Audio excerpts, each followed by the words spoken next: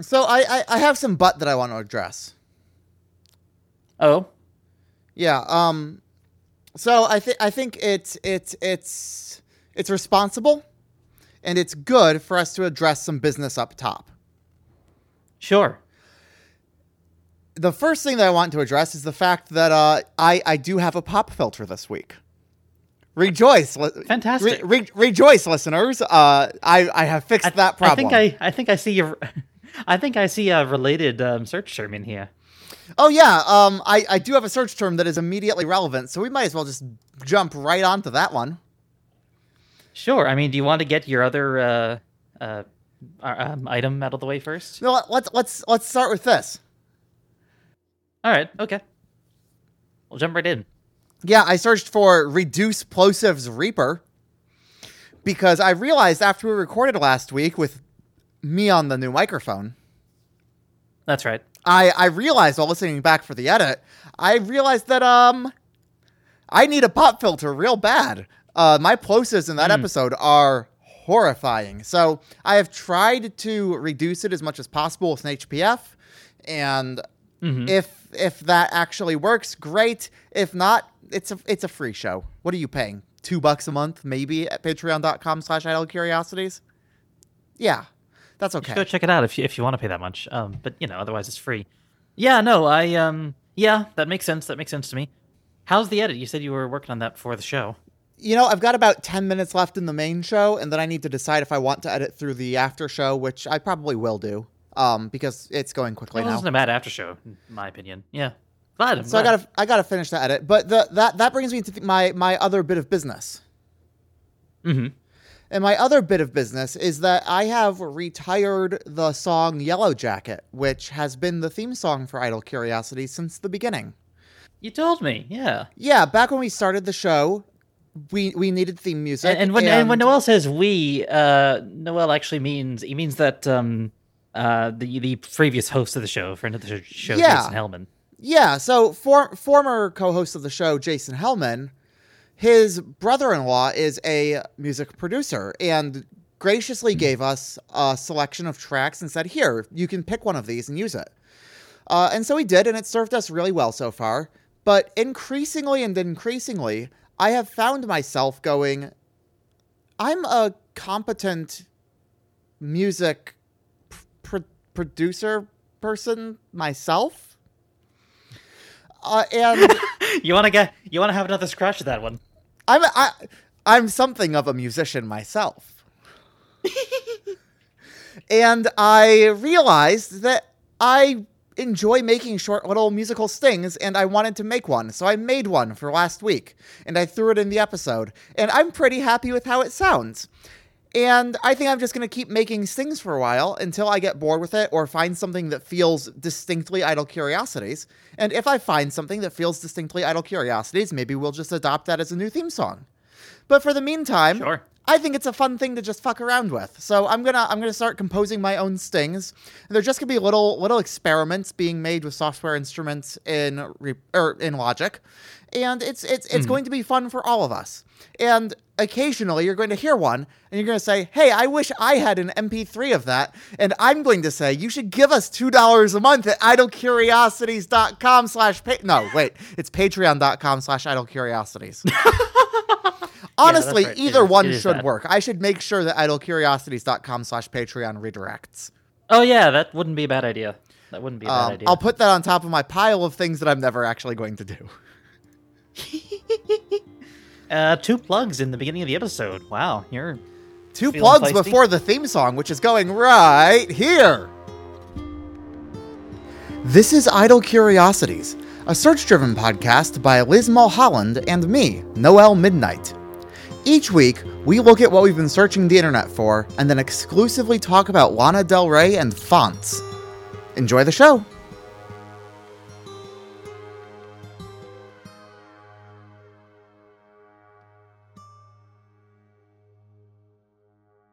Hey. I also want to wait a minute. Is this actually the because our episode numbering is a little janky. So, 7. our numbering has So- diverged from itself. Yeah. So in the spreadsheet where we put our search strings, every single one that we've been using since the beginning of the show, this is episode 69. However, I don't think this is actually episode 69 yet. I think we're on 68. Yeah, I think you are correct. And I should really do something to fix that divergence, but I'm not going to. But what I am going to do... So I'll save all my jokes for next week. Sure. What I'm going to do is I'm going to address the thing in our lives that has maybe made the most impact on our general mental health and well-being in this past week. Sure. Tell me why you Googled new Discord font. I was wondering which term you were going to go for there. Yeah, so as we all know, there's... Do you know, does it have a name? Yeah, then I'll get there. As we all know, there is only one chat platform that everybody uses now, and that platform is Discord. I know this is a joke. This is a joke. Don't at me. I know there's others. No, it really feels like there's only one chat platform that everyone uses now. Like on OkCupid. I mean, that is the thing. It's. Oh, really? Okay. On OkCupid, 9 out of 10 people will eventually say, "Hey, can we jump to Discord?" And then the 10th person always wants to do something like Signal. All right, so you see, this is the thing, because I was trying to account for, and I don't mean this term in a derogatory fashion, normies. Because I feel like normies are very likely to be using Facebook Messenger. No, the normies are on Discord now. The normies are like most overwhelmingly on Discord now. And, I guess I'm getting a queer audience, I guess. All right. Because okay. like on OkCupid, well, the people that I'm matching with are generally cute sometimes goth in nature, usually autistic. Uh-huh. And I can't imagine why anyone who fits that category might ever have a problem with the Facebook Corporation. I don't even know what the Facebook Corporation is anymore. I don't think they do either. Well, they don't because it's Meta. It's Meta. Allegedly. They're called Meta. Allegedly. I went and I did a research experience study thing with Meta.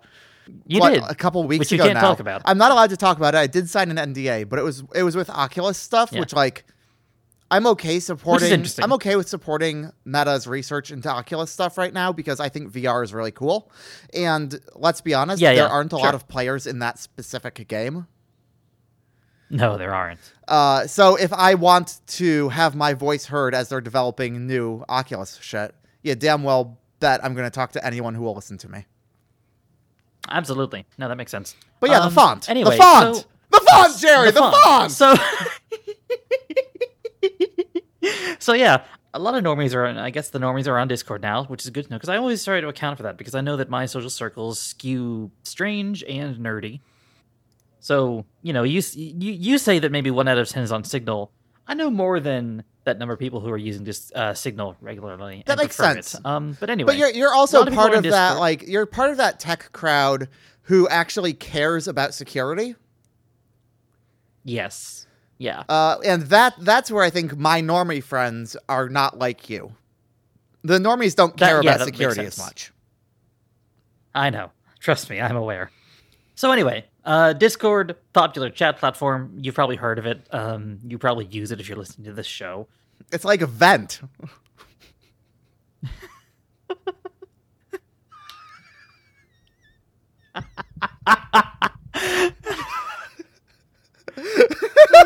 Christ.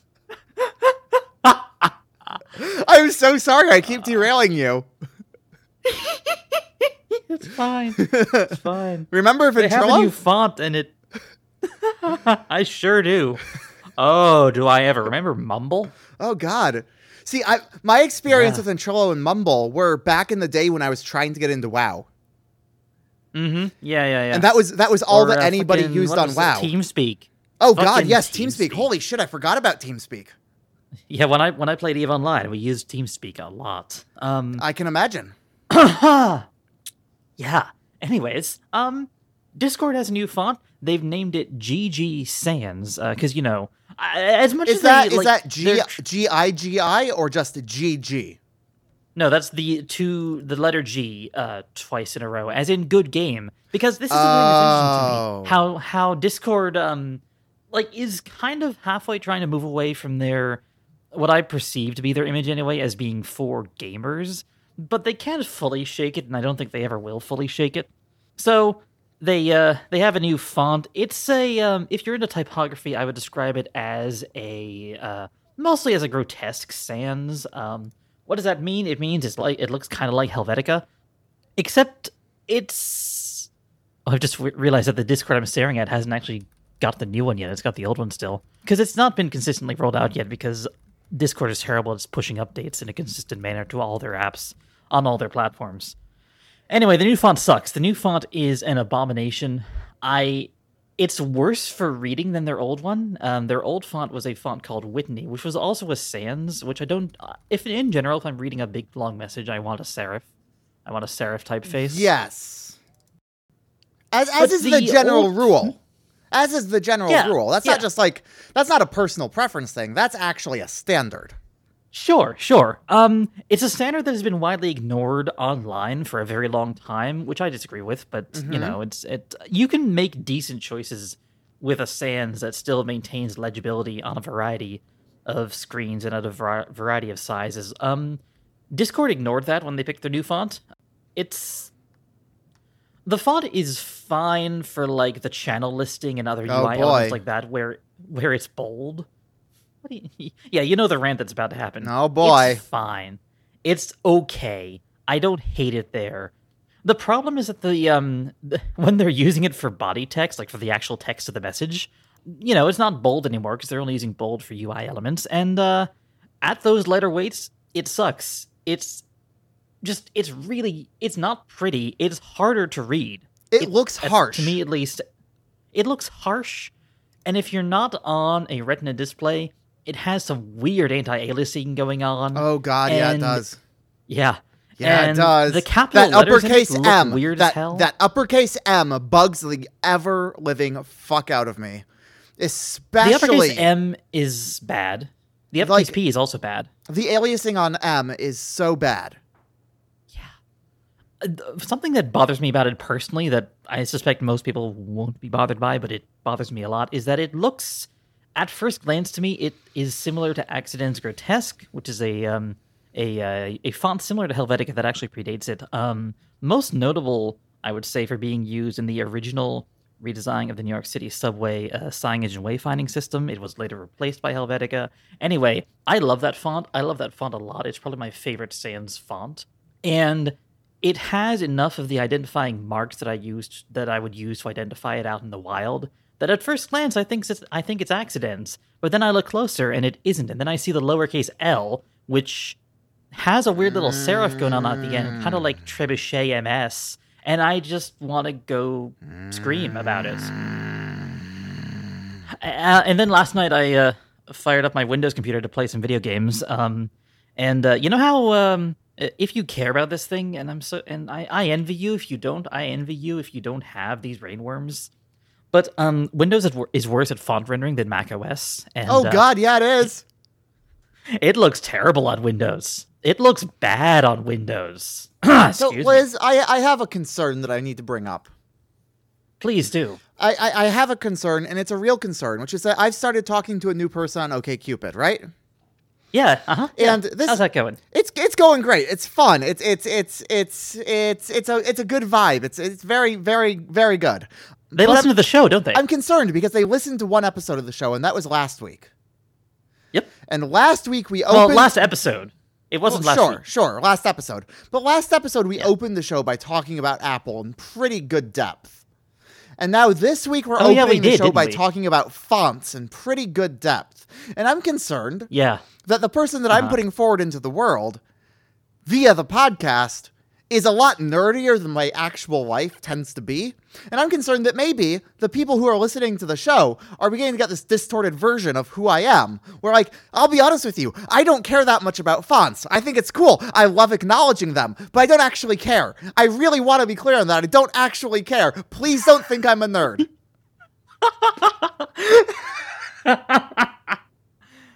No, well, I hate to tell you, but you are a nerd, just in a different way than... Well, certainly than I am, or than I guess the stereotype would be. Also, like, all of your friends are people who care in that way. I don't know if you've noticed this. Yeah. Yeah. Yeah. Yeah. Yeah. It does seem as though I have surrounded myself with other people who also have autism. Huh. Wonder how that happens. Yeah, I don't know. Birds of a feather, I guess. Something like that. Something like that. Tell me about ambrosia. Ambrosia. So what do you know about ambrosia? The dessert? Yeah. It's I can't place it. It feels like it's one of those sort of like it's based on a like to make a terrible analogy, the mother sauce of it would be one of those Midwestern Jello salads. That's a great way to think about it. It's one of those. It's in that genre, you know. Yeah.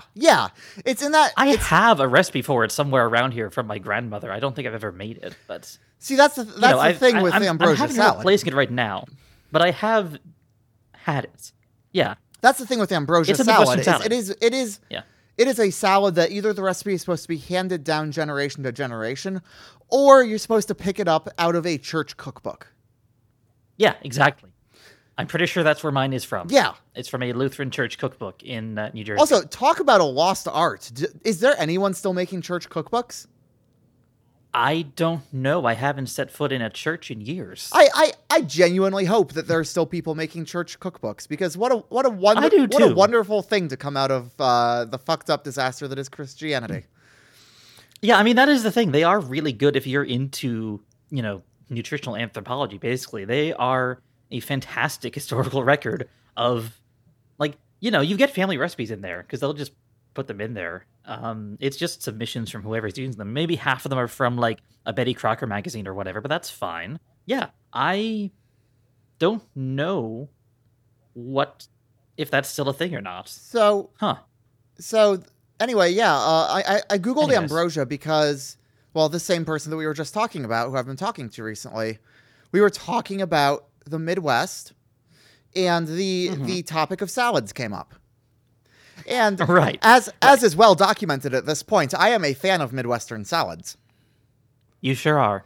Now, ambrosia salad, for those who aren't familiar with it, ambrosia salad is generally a salad that is made with canned pineapple, canned mandarin oranges, marshmallow, coconut, and then some sort of cream to hold it all together. Usually a whipped cream or even a Cool Whip. If you get really, really fancy, you can go into a yogurt or a cottage cheese. But highfalutin yogurt. Good lord. I know. It is, quite frankly, fruit and cream and marshmallows. Yeah. Peaches and cream. And I started Googling ambrosia just because, I haven't thought about ambrosia in a while. And I do like ambrosia. And it is, yeah, I'm not opposed. It is unfortunately winter now, and it does not feel like a very winter food. No. It does feel distinctly summery. But now I'm thinking I'm picturing a spring, summertime, church potluck. Right. Yes. Or a 4th of July party, Yeah, exactly. Yes. And so I was just because thinking it's served about cold, ambrosia. as salads tend to be, And I Googled it because I was like, okay, I know what my version of ambrosia is. I know how I would make ambrosia, but what else is out there? What's being called ambrosia nowadays? And do you know what I found? What did you find? A recipe by Alton Goddamn Brown. Are you fucking kidding me? Alton Brown has an ambrosia recipe. And here is what it has. Take it from his church's cookbook? God, I hope so. Here is the recipe for you. Half cup heavy cream. 1 tablespoon sugar. 4 ounces sour cream. So that's where he's making his own. So he's making his own cream base and not just using a tub of Cool Whip. Got it. Correct. All right. That's what I expect from Alton Brown. 6 ounces, and this is where it gets unrealistic. 6 ounces homemade mini marshmallows. You're not Babish. 1 cup clementine orange segments. Sure. 1 All right, cup that makes sense. chopped fresh pineapple. Mm-hmm. 1 cup freshly grated coconut. All right. 1 cup toasted chopped pecans, which I like that addition. right. I think that's a good one. Yeah. This is the thing. I feel like having had ambrosia in, I'm going to say, 2 different cultural traditions, the pecans are definitely a southern edition, but I'm not opposed in the slightest. I do like to see the pecans in there. Yeah, I like it quite a bit. And then he ends it all off with a half cup of drained maraschino cherries. Classic. A classic. Yeah. And now that I've done this research... If it weren't for the homemade mini marshmallows, this is a pretty standard ambrosia recipe. I can dig it. Now that I've done the research, all I can think about is the fact that I really, really want to make ambrosia, even though it's out of season. Mood. I get that. Yeah, I may end up... Has Babish done Jello salads yet? I feel like I want to see Babish do Surely he's done some sort of Jello salad. But yeah, he's done the overnight salad from SNL. I've not seen one. 7-layer salad from How I Met Your Mother. I guess that's probably close enough. Yeah. Oh, yeah. I mean, it's the one from a sitcom. It's from fucking How I Met Your Mother is goddamn haunting me, I swear. Is it really from How I Met Your Mother? Drop me that link. The one that Babish did, yeah. Go into our Idle Curiosities Discord server and drop that in the show notes channel. I'll put it there. Yeah, so the people know we're alive. Yeah. 7-layer salad from How I Met Your Mother. God, I really would. I really, really would. However, unfortunately, we do still have a show that we have to keep making. We do, allegedly. So I'm going to go ahead and I'm going to ask you about the one that is, as far as I can tell, the most related to what we were just talking about. And that doesn't mean related at all. Young Jersey's Dairy. Young's Jersey Dairy is Young's Jersey Dairy. I said that wrong. Yes, that's all right. Young's Jersey Dairy is a dairy farm in Yellow Springs, Ohio, which is approximately 20 to 30 minutes from where I used to live in Springfield, Ohio. I always forget that you used to be an Ohioan. Yeah, for about 2 years when I was attempting to go to college. Failing mostly. Yeah, right? Yeah. We all make mistakes. I was... so many. Everybody has those days. Yep. The only reason this came up, and I call this a feeling lucky, it's going to be a quick one. I was just thinking about this place because there's a Twitter account which is also, it now exists on Mastodon, and all it does is post pictures, like old Kodachrome slides of roadside attractions from like the 60s and 70s, which is an interesting vibe. I appreciate it. Because it's, for one thing, it's a lot of stuff that just isn't there anymore. Like the one that sent me down this rabbit hole is and let me dig that link back up for the notes. Is a picture of the inside of a cafe in upstate New York, and it's just got that beautiful 1970s wood paneling going on, the dark wood paneling, and it just looks kind of cozy in an antique sort of sense, but it also reminded me so strongly of the dining room at Young's Jersey Dairy, because they have a restaurant, or had a restaurant, past tense. I'll get to that in a minute. Here is the link for where'd the Discord go? There it is. There's that link for the show notes. Hey, there we go. Yeah. You look at that. You know what that looks like to me? What's it look like? That looks like a summer camp lodge. Like it does. The type of lodge that gets rented out to church groups. Yep, absolutely. Yeah, that's what that looks like. God, you can smell that room. You can smell. Oh yeah, that photo. You can smell the coffee burning in the corner. Oh God. Ooh. Yep. That's a good photo. That's how you know it's a good photo, is when it engages your other senses. Yes. I described this room to a friend as it's the sort of room that Quentin Tarantino would film a diegetically meaningful conversation in. Now, I want to point out something about this that I'm just now noticing. Sure. The photo says it's from 1977, but if you had told me that this was from, 2002, I would have believed you. Oh, yeah. Because this is the type of room that has not changed. That they didn't remodel. It has not changed since 1977. Exactly. And the room that this reminded me of at Young's Jersey... I keep saying Jersey Jerry.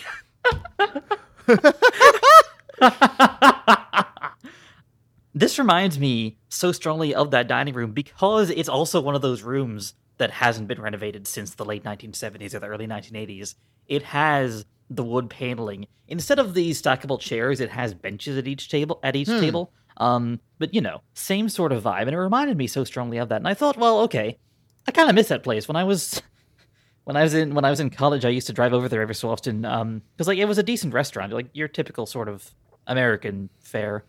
Really good ice cream. They made their own ice cream there. And I'd also pick up a whole crap load of cheese curds and stuff them in my dorm mini fridge because I used to do this thing where I'd buy the frozen, like the little frozen boxes of French fries from Meyer and the ones that come with the stupid little crisping foil tray on the inside of the box. Sure, yeah. So you can cook them in the microwave and they suck, but they don't suck as much as they could. They wouldn't be as soggy as they might be. And to be clear, when you say crisping foil tray, you are not talking about actual foil because you can't put that in the microwave. No, do not put aluminium foil in the microwave. If there's one thing that our show should be known for, it is warning people not to put metal in the microwave. Please don't put metal in the microwave. Yes. I understand. I understand that the name of the show is Idle Curiosities. You don't need to satisfy this fucking idle curiosity. Don't fucking do it. God damn it. Or if you do, don't blame us. Well, that's but fair don't too. do it. You shouldn't do it. You shouldn't do it. Okay, you know what? I'm changing my stance. You can do it, just don't blame us. Do it. Go ahead and do it. No, put metal in the microwave. Do not put metal in your microwave. Don't blame us because we said not to do it. When I say foil crisping material, I mean the stuff that they put on the inside of the Hot Pocket sleeve. Oh, yeah, what is that? It has just the smallest amount of metal in it that they can get away with without it causing a problem for the microwave. Oh. Yeah. Anyways, so let's try and walk back off these various diversions here. When I was in college, I'd go get these shitty microwave fries and a jar of gravy, and I'd go and buy... you see where this is going. And then I would... spend exactly as much as I spent on the fries and the gravy to go buy a thing of fresh cheese curds and make dorm poutine. It was beautiful. It was fantastic. Now, to be clear, you were not living in Canada. You have never lived in Canada. That's correct. At what stage of your life were you first made aware of poutine? So there's two answers to this question, both of which are equally likely, but I couldn't really tell you which one came first chronologically. Because I have been to Canada repeatedly, and I have had poutine in Canada. And like, if you go up far enough into Vermont, you will encounter poutine. Because if you go far enough into Vermont, you're basically in Canada, culturally speaking. The other thing here, there's three things. So the second thing is that there is a burger joint in Providence that used to have poutine. It wasn't that common in southern New England, but you could sometimes find it. And this one particular burger joint called Stanley's did have it. But also, most New Jersey diners serve something called disco fries, which is fries with gravy and little pieces of fresh mozzarella cheese, which are pretty similar to cheese curds. Sure. Well... So I've been aware of the concept of poutine for a pretty long time. Okay. See, I think my first exposure to it very well might have been How I Met Your Mother. It was in How I Met Your Mother? Right, Robin. Robin Sparkles is from Canada. I don't want to watch How I Met Your Mother. I don't want to watch it again, but it keeps coming up. Don't. It's not good. It has not aged well. I know it hasn't. I love Marshall and Lily. I think they were really fun characters, but nothing else in that show has aged well, except for that one joke about the Halloween costume of the Hanging Chad. That joke has aged perfectly, and will continue to age perfectly. That one was good. I also we've talked about Olive Theory in the past. The joke that I remember most from that show, though, is actually it was a visual gag, where they called it a bag of sandwiches instead of a bag of weed. And every time they filmed the scenes, they had big, like, gallon-size Ziploc bags with hoagies in them. Which is hoagies. I just love that. I love that. It's a great visual joke. That's a joke on par. I love a visual gag. That's a joke on par with Arrested Development's mustard parmesan. Yes. Yeah. It's up there. It's up there. Anyway, so let's step back one step further into the original topic. Step back from that ledge, my friend. The restaurant closed during COVID. I was trying to find a picture of it, and I did find a picture of it. Very low quality, very poor. And I'll put that in the show notes as well. However, they have decided to close the restaurant and only use it as an event space. Okay. Which I'm a little bit sad about. Because it was, they did a decent hamburger. They did a really decent hamburger. And I just look at this space that is clearly hasn't been renovated in so long. And, it's a time capsule. It's a time capsule. That's a room where you would see a budget wedding. Oh, yeah. Mm-hmm. I love being able to see a room and instantly know, oh, yeah, that room's been used for something. Yep. Mm-hmm. Yeah. I love it. I genuinely love it. Yeah. It was good. I have, of the few good memories I have in Ohio, some of them happened in that room. Sort of it's a more rustic theme. You could almost call it an Amish paradise. Amish paradise. Yes, I Googled Amish paradise, which doesn't really Why did you Google Amish paradise? It doesn't seem like something that I would need to Google, does it? No, it doesn't. So I Googled it because I was watching Consequence of Sound's recent video interview with Weird Al Yankovic. Oh, you linked that, and I haven't watched it yet. And Al was talking about the creation of the new movie, Weird, the Al Yankovic Story. And he was talking about how at one point in the filming of the movie, they had to get Daniel Radcliffe dressed up for the Amish Paradise send-off. Oh, yeah. And he commented that Daniel Radcliffe had pause about doing the outfit the way it was done in the original music video. Oh. Because the original outfit in the music video has these round glasses that Al wears. Yeah, and he wore those in UHF, didn't he? Radcliffe was concerned that they were too similar to Harry Potter and didn't want that association. Oh, I was wondering if maybe it was a contractual thing, because Daniel Craig, as far as I know, cannot wear a tuxedo in other movies. That would make sense to me.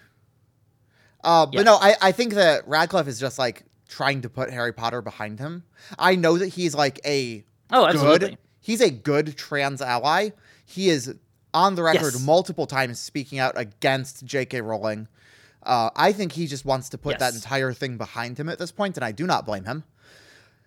Oh, I don't know that. I mean, even if it weren't for that, I feel like child actors often have a really hard time putting, their famous childhood roles behind them. Yeah. And I think I wonder how many of the choices that he's made for what roles he accepts is an intentional attempt to make that happen.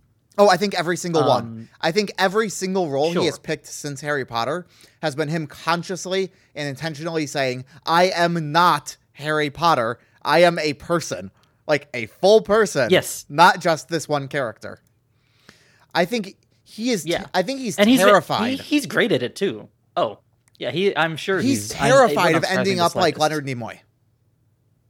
Yeah. But I also think he's made some really interesting in good choices in what roles he'll accept. So even we could ignore his work in Harry Potter entirely, and I'd still say this is a really interesting set of choices to make, and he's a really good character actor. Oh, absolutely. But yeah, I Googled Amish Paradise because I was like, okay, I got to see those glasses. They're thicker than Harry's. They are a little bit, but I can see why he took pause. Oh, totally. Yeah. Eventually, Al did get him to wear the glasses for the movie because you kind of have to have the whole costume. Yeah.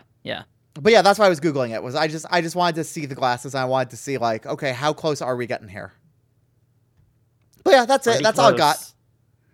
Yep. All right. But if we want to talk about, pop culture franchises that have ruined people's careers, let's talk about Forks, Washington.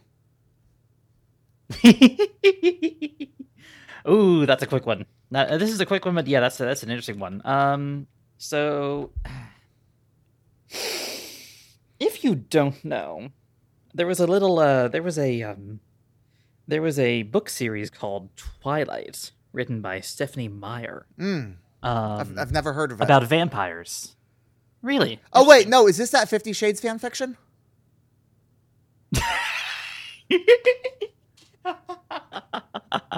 Yes. Yeah. Yes. Anyway, exactly. go ahead. We're Go ahead. gonna do it backwards. Fucking. I'm doing the they- weird thing. Yes. Exactly. Yes. Please, if you It haven't was seen popular. Weird, the Al Yankovic story, please watch it. It is so good. It's It's exceptional. so good. It's really good. It's fantastic. It's delightfully absurdist. But Forks, yes. Stephanie Meyer. But Forks, yes. Forks is a novel about vampire. Forks. Twilight is a novel about vampires. It got 3 sequels and some other associated novels that go with it, and it got turned into a successful movie series. Is how most people, I think, know Robert Pattinson, and it is set in the town of Forks, Washington, which is a real town that, as far as I know, Stephanie Meyer had not ever been to while writing Twilight. Of course not. If I recall correctly, and I may be wrong here, but I'm pretty sure I remember this right.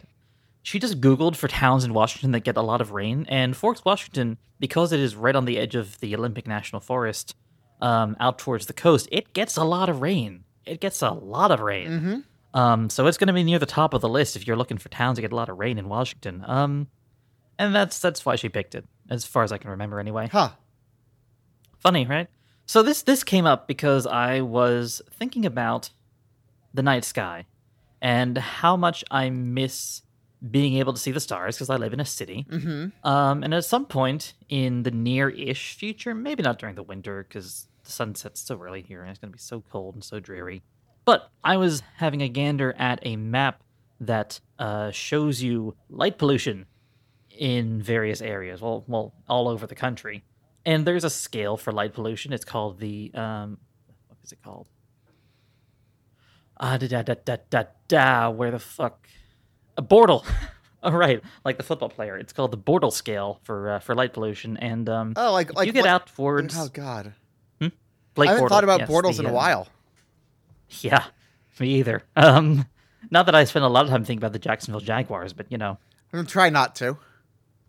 I also try not to. Fuck Jacksonville. But there is a Bortle 2 area that's about as, the lowest on the scale is a Bortle 1. Bortle 2 is pretty damn good. And there's a Bortle 2 area in Olympic National Forest. There's a Bortle 1 area heading towards, like closer to the coast than Forks is. Forks just happens to be the nearest the lower town. the number, the rainier. Oh, no, this is about light pollution. This is light pollution. The lower the number, the Yeah, less yeah. polluted. Yes, yeah. Okay, sorry. Bortle 1 is, you are in the middle of nowhere. There is no light pollution. You can see galaxies with the naked eye. Bortle 2, you can usually still see galaxies with the naked eye, actually. But yeah, I've been in a Bortle 1. It was utterly fucking beautiful. It was just fantastic. I just assume And- that I grew up in a Bortle 1. Rural farm areas are usually a Bortle 3 or a Bortle 4. No kidding. Yeah, you can get darker. Like I know the sort of place you mean. There's more. There's more. That's got to be fucking terrifying. It's a little bit haunting. Yeah. I don't like Bortle that. one that it is an experience. I loved it. I miss it. The Bortle one that I was in Nevada. Out like way, way, way outside of Reno on US Route 95. It was incredible. It was utterly incredible, but it was a little bit terrifying. The same way that I think people have this sort of, and I get it to a certain extent, but not as much as most, I think people have this completely rational and justifiable fear of the sea, of these, murky, dark unknowns that are lurking underneath the surface of the water. I think it's kind of like that. If you have that little light coming from, man-made sources around you, Mm-hmm. the extent to which the sky is lit up just by the moon and the number of stars you can see is a little bit disorienting. It's a little bit weird. It's a little bit scary. Yeah. I think it's something that everybody should experience if they can, because it is one of the most beautiful things I've ever seen in my life, and I cannot thank Victoria enough for taking me out there to see it. But it is weird. It is a little bit frightening at first. But I want to see it again. But I want to get back out there and see as many stars as I can. So I'm just very very, very loosely starting to assemble plan at some point when when sunlight starts being here for more time during the day, so that I don't have to leave fuck early to drive out there. I want to, head out there and make some time to see some just uninterrupted pure night sky. And that's out by the coast, and I think seeing that sort of thing by the coast would also be really pretty. Sure. So yeah, that's why I was googling Forks, Washington, the fictional home of vampires. Did you know that they they fucking they have like a week long Twilight Festival every year? Of course they do. Because I think it still happens to a certain extent, but they used to have like a sort of 4 or 5 year long when Twilight was a huge social and cultural presence. They got a lot of tourism to Forks because people wanted to see it, even though Stephanie Myers had never been there. And even though most of the scenes in the film weren't filmed in Forks, there was only a couple at most. But it was still one of those things where people went there, people wanted to see it, and they capitalized on it, which good for them, honestly. But I was Googling this late at night, but it did strike me as very funny that one of the big things on the Wikipedia page for Forks that they mentioned during the Twilight Fest that they have every year is a blood drive. Okay. Oh, yep. Yep. Mm-hmm. There it is. Sorry, took half a second for that to click with my brain. Not really sure why. We did just spend more time talking about the majesty of the night sky than we did about vampires, so, I'm okay with it. Yeah. I enjoy that. How do you felt your knitting? First of all, wouldn't you feel it? This feels like the tense isn't right here. So, how to... terrible joke. Fuck you. I'm so sorry. Fuck you. God damn it. I'm not sharp today, apparently. And I am. Felt, as in the past tense of feel. Yeah, no, I'm with you. How to felt your knitting. So, getting a little tense, are we? So you know how wool tends to felt really easily, and like if you fuck with a wool product enough, you can get it to the point where you don't see the individual stitches. Instead, you just see the like colors. Yeah. And it becomes this solid piece. Mm-hmm. So I'm currently working on a blanket. We talked about it in the last episode. I'm currently working on knitting a blanket called Hue Shift. Yep. The version that I'm making right now, I'm making with acrylic yarn, which does not felt. Mm-hmm. Right. However, I'm already thinking about what if I make this a second time? Committing yourself to another 3 months. What if I make it a second time out of wool and intentionally felt it into being this giant, heavy wool blanket? Oh. Okay. All right. Yeah, you see where I'm going now. I think it's something that I could do. The problem is, the best way to felt wool is it requires 2 things. Heat and friction. Oh, sorry, and water. Heat, water, and friction. 3 things. I guess the heat comes from the friction. Friction, water, and salt, right? No, that's cooking. Oh, God. But yeah, like, I'm thinking the easiest way to felt a piece of knitting is to put it in the wash and then in a dryer on high heat. All right. So you're going to get some shrinkage. Yep. But if I'm knitting a blanket, I don't think I really care too much about a little bit of shrinkage. That's fair. So I'm thinking about what if I make this giant ass blanket and then just run it through the spin cycle and then dry it on high heat and really felt it together into this like really unique piece. And I can't get the idea out of my head. It's become sticky. Yes. Ideas do that. I think I'm going to try it on a smaller scale first. I think I'm going to try maybe making a full wool scarf and seeing if I can felt that successfully. All right. That makes sense. But So when they're commercially making wool products and they need to felt it, did they just do the same thing on a much larger scale? See, if I were doing it at a commercial scale, I think I would have it lying on a plate being misted with water. And then have the plates clamp together and rub against each other. Oh, okay. All right. while continually refreshing it with fresh water. Because Moisturize me. Yeah. that way you get around the problem of felting it to itself. Because the last thing you want to do is have it folded over and have it like felt one edge to the other edge. Like that's Oh, yeah. You don't want to make a Mobius strip out of it. right.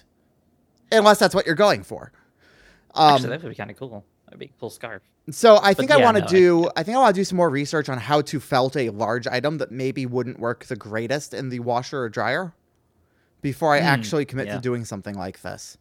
But it's a fun idea, and it's an idea that I find really sticky because it creates an end product that looks.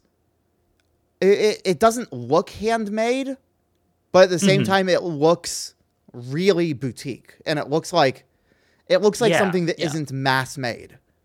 And so Right, yeah. I like that it's this thing that is in between worlds of type of product, and it doesn't immediately show you how it was made if you aren't already in the know. Yeah.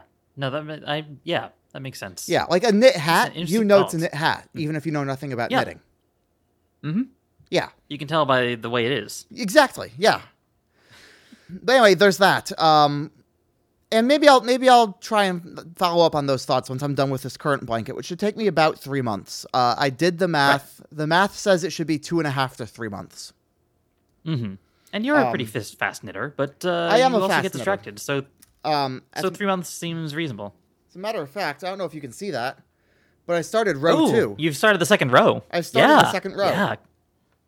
Because I was just whenever I was over there last, you had only, I think you had 5 squares. Yep, and I've done 6 now, which is exciting. But yeah, that's great. You Googled, and I know why you Googled this one, zeal and ardor. I sure did. I would love to know what you learned by Googling them. Him. Oh, I was just trying to find them on YouTube again so I could fucking find it. Okay. After you reminded me what they were. Zeal and Ardor is a... Wikipedia describes them as an avant-garde metal band? I guess that's one way to put it. Which I guess... Yeah. So you introduced this to me while I was sitting on your couch. And you mentioned that they're... I say there. It is a... mostly a one-person project that has a backing band, I guess is the way to describe it. I forget how you describe it exactly, but it has elements of soul music, I guess, blues music, something in there. There are interesting things going on with their guitar tone and the way that they compose their music, which doesn't line up with what you normally get out of metal music. Yeah. And I was pretty instantly hooked. I was really into it. It's a little bit industrial. It's a little bit black metal. But it's got that. A little bit jazz. It's got that element where he's borrowing really heavily from like neo soul and like African American spirituals, and like he's doing this weird genre melding that is. I mean, for my money, it is truly fascinating and captivating. I'm gonna put a link to his song "Church Burns" in the Discord. Yeah, that's a good one. And they just put out a new single today. Was that today? You sent it to me this morning. Put out a new single just this morning. Exceptionally good timing. We have I have 2 music ones here, so I might call an audible and talk about the other music one here at the same time. Do it. But Zeal and Ardor, you showed that to me, and I was just trying to find it again so I could give it another listen. It was really good. It really captivated me. It's just so. There's a little bit of post rock in there. There's a little bit of down tempo progressiveness in there on certain songs. Yeah. I like really on Wikipedia it comments that he stated that the band came from the question of what if American slaves had embraced Satan instead of Jesus? Oh, that's an interesting concept. Yeah, okay. I see it. I see how they get there too. Yeah. So yeah, if you're into that sort of thing at all, or if you're into hearing some really interesting genre combinations in one album, that's a good one. That's a good one to listen to. I have been listening to it to their most recent album since I heard a couple tracks of Noel's, and they just put out a new single today, also fantastic. Another person who put out a single today in a completely different genre is Lana Del Rey. Yeah, tell me about Lana. I haven't heard this yet. Yeah, so I'm Lana Del not. Rey I am not what we would call a stan. You're not a Lana stan. I get it. I'm Yeah. a casual Lana stan. I'm a sad girl. I like Lana, but I'm not like, I'm not a super fan. I'm not out here making fan cams or getting in fights on Twitter about it. God, if only. So it's very the orchestration is pretty string heavy, which I like in a Lana song. That's a good sign, I think, for a Lana Del Rey track. And the album it does feature Jack Antonoff, and it features a couple other people whose name I forget right now. But it also features Father John Misty, who's going to be on a track, and John Baptiste. So there's some interesting things going on there that I can't wait to see. And the album is called Did You Know That There's a Tunnel Under Ocean Boulevard? Because Lana likes long song titles about as much as Panic at the Disco used to. Uh-huh. So the first single is also called Did You Know That There's a Tunnel Under Ocean Boulevard? Of course it is. Is it good? Yeah. It's good. It's slow. It's got strings. It's moody. It feels like a bit of a return to form for Lana. Because there were a couple of albums there, and I liked her most recent album a lot, but there were a couple of albums there that were just sort of, I would describe as middling. Sure. But this feels good. This feels good. I'm trying to find details on this single. Like, I'm trying to find credits for this single, but I'm not seeing them right away. Huh. Because I want to know who did the string arrangements. I would also like to know that. I don't know much about her production process there. I don't know who has been doing those in the past, admittedly. Yeah. But it would be interesting to know. So, so the production credits on and this is a hell of an album cover. It looks like an old jazz album to a certain extent. It's very retro, which I like.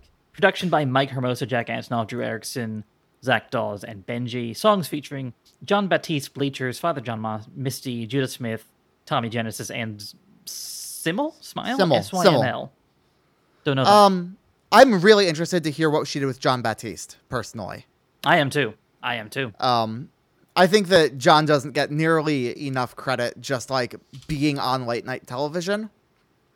Yes. I don't think he gets nearly enough credit for being just an incredible fucking songwriter. Oh, absolutely. So but I also don't like I also don't think he gets enough credit for he's good on late night. He's the best. He's the best currently working. I reached the point where I was still stubbornly catching The Late Show more for John Baptiste than I was for Colbert himself. Yeah. To be perfectly honest. I've definitely gave it up, but I've caught myself doing that too, because just John is really, really good. Yeah. He has a video on YouTube where he was performing at Jazz Night in America. Yeah. That one is so good. Yeah, that's a good one. Yeah, no, I'm interested. I'm interested to see what Father John Misty's up to here on this one. That's gonna be fun because for me, Father John Misty and Lana just feel almost too obvious. Yeah, almost too obvious. It does feel a bit like pandering. I'll grant you that. But they're pandering to me, so I can't wait to see what happens. They've definitely done coke together. Oh. There's no way they haven't. I don't need a source on that. I know that it's true. No. It's one of those true truths. Yeah, it is absolutely an unknown known, if we want to get all Rumsfeldian about it. Yeah. Yeah. Hey, Liz, should I start doing what the McElroys are doing? What's that? Should I be filming each of our episodes and then cutting out little clips and putting them on YouTube in 3-minute chunks so that people have something to click on? I don't know, maybe. I'm not going to do it. I don't want extra work for this show. I know you don't. That's why I was a little bit confused. But I keep thinking about it because it feels like that would be actually a good way to grow our audience a little bit. I know that. Yeah, I mean, we've been stagnated. Yeah, well, we haven't put out episodes. We could actually go, but I put out a couple of clips from episodes that I just clipped using Overcast. I'm We could keep I'm that up. so angry at you Yeah. for Why? suggesting that maybe to grow an audience, the first thing we should do is put out episodes. Well, I mean, it's kind of, you got to start somewhere. You got to start somewhere. Yeah. You want to? Speaking of starting somewhere, you want to continue the music theme because you've got a music one. Yeah, I've got a music one.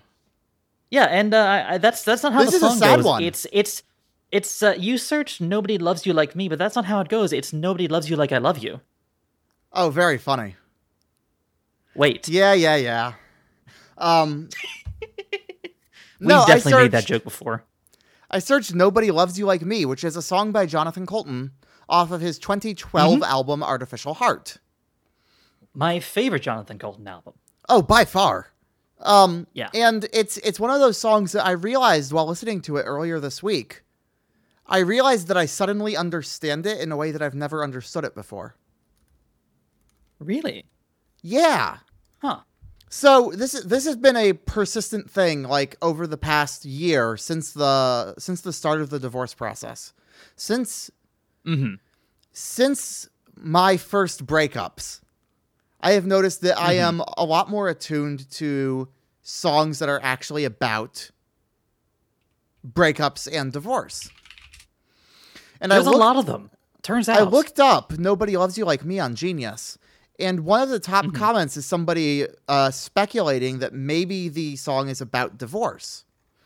And so I reread the lyrics from that perspective, and all of a sudden I went, oh, holy shit, that's exactly what this song is. It's this petulant man-child who is sitting at the bar, angry that this person would dare break up with him because, after all, nobody loves you like me. Right. And so, like, I sat there and I listened to the verse, I shouldn't stay, I think you'll agree. It's no good for you, no better for me. In the morning, I'll go to a place far away, somewhere you'll never find me. I catch a look, a thing that you say, out on the fire escape smoking all day, missing someone. Now who could it be? Nobody loves you like me. It's just, it's this dark, acidic, like, song that is just drenched. It's a song that is just drenched in bitterness and anger at this person who broke up with the protagonist. And the protagonist is now really selfishly and childishly saying, well, at the end of the day, you're going to come back because, after all, who else you got, baby? I love you more than anybody else could ever do. Yeah. And no, it's very much a breakup song. I'd never really realized that before. I hate to say that everything is the tism. But for me, I do think I have a touch of the tism where I can't fully understand a song unless I have a personal experience I can relate it to. No, that I don't necessarily think that's all the autism, but also there's the simple matter that you haven't had nearly as many breakups as a lot of people. No, that's true. Like, which is the thing. Like, you'd been married for so long and you got married so early. Like, you've heard a lot about my exes. Yeah. You don't have nearly as many exes as I do. My first ever breakup was a week before Mel broke up with me. Like, right. I'm pretty green on that whole front. Yeah. And I've been through the ringer. Yeah.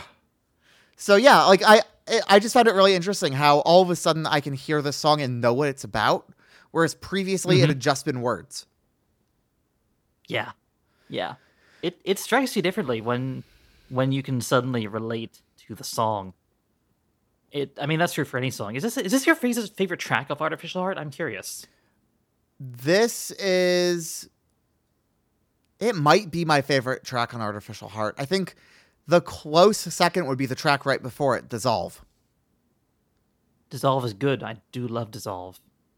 Which is also kind of breakup-y. It is. Like, it opens with the lyric, on the day she finally left me. Yeah. Well, more than kind of breakup-y. Okay. Yeah. I forgot about that being the first lyric. Yeah. No. Yeah. Mm-hmm. No, that makes sense. Although it is interesting to me that both of them that you'd pick are so breakup-y. they're musically distinct on the record. Sure. Oh, absolutely. Dissolve is that song that's like really driven by just that single electric guitar that's soloed out.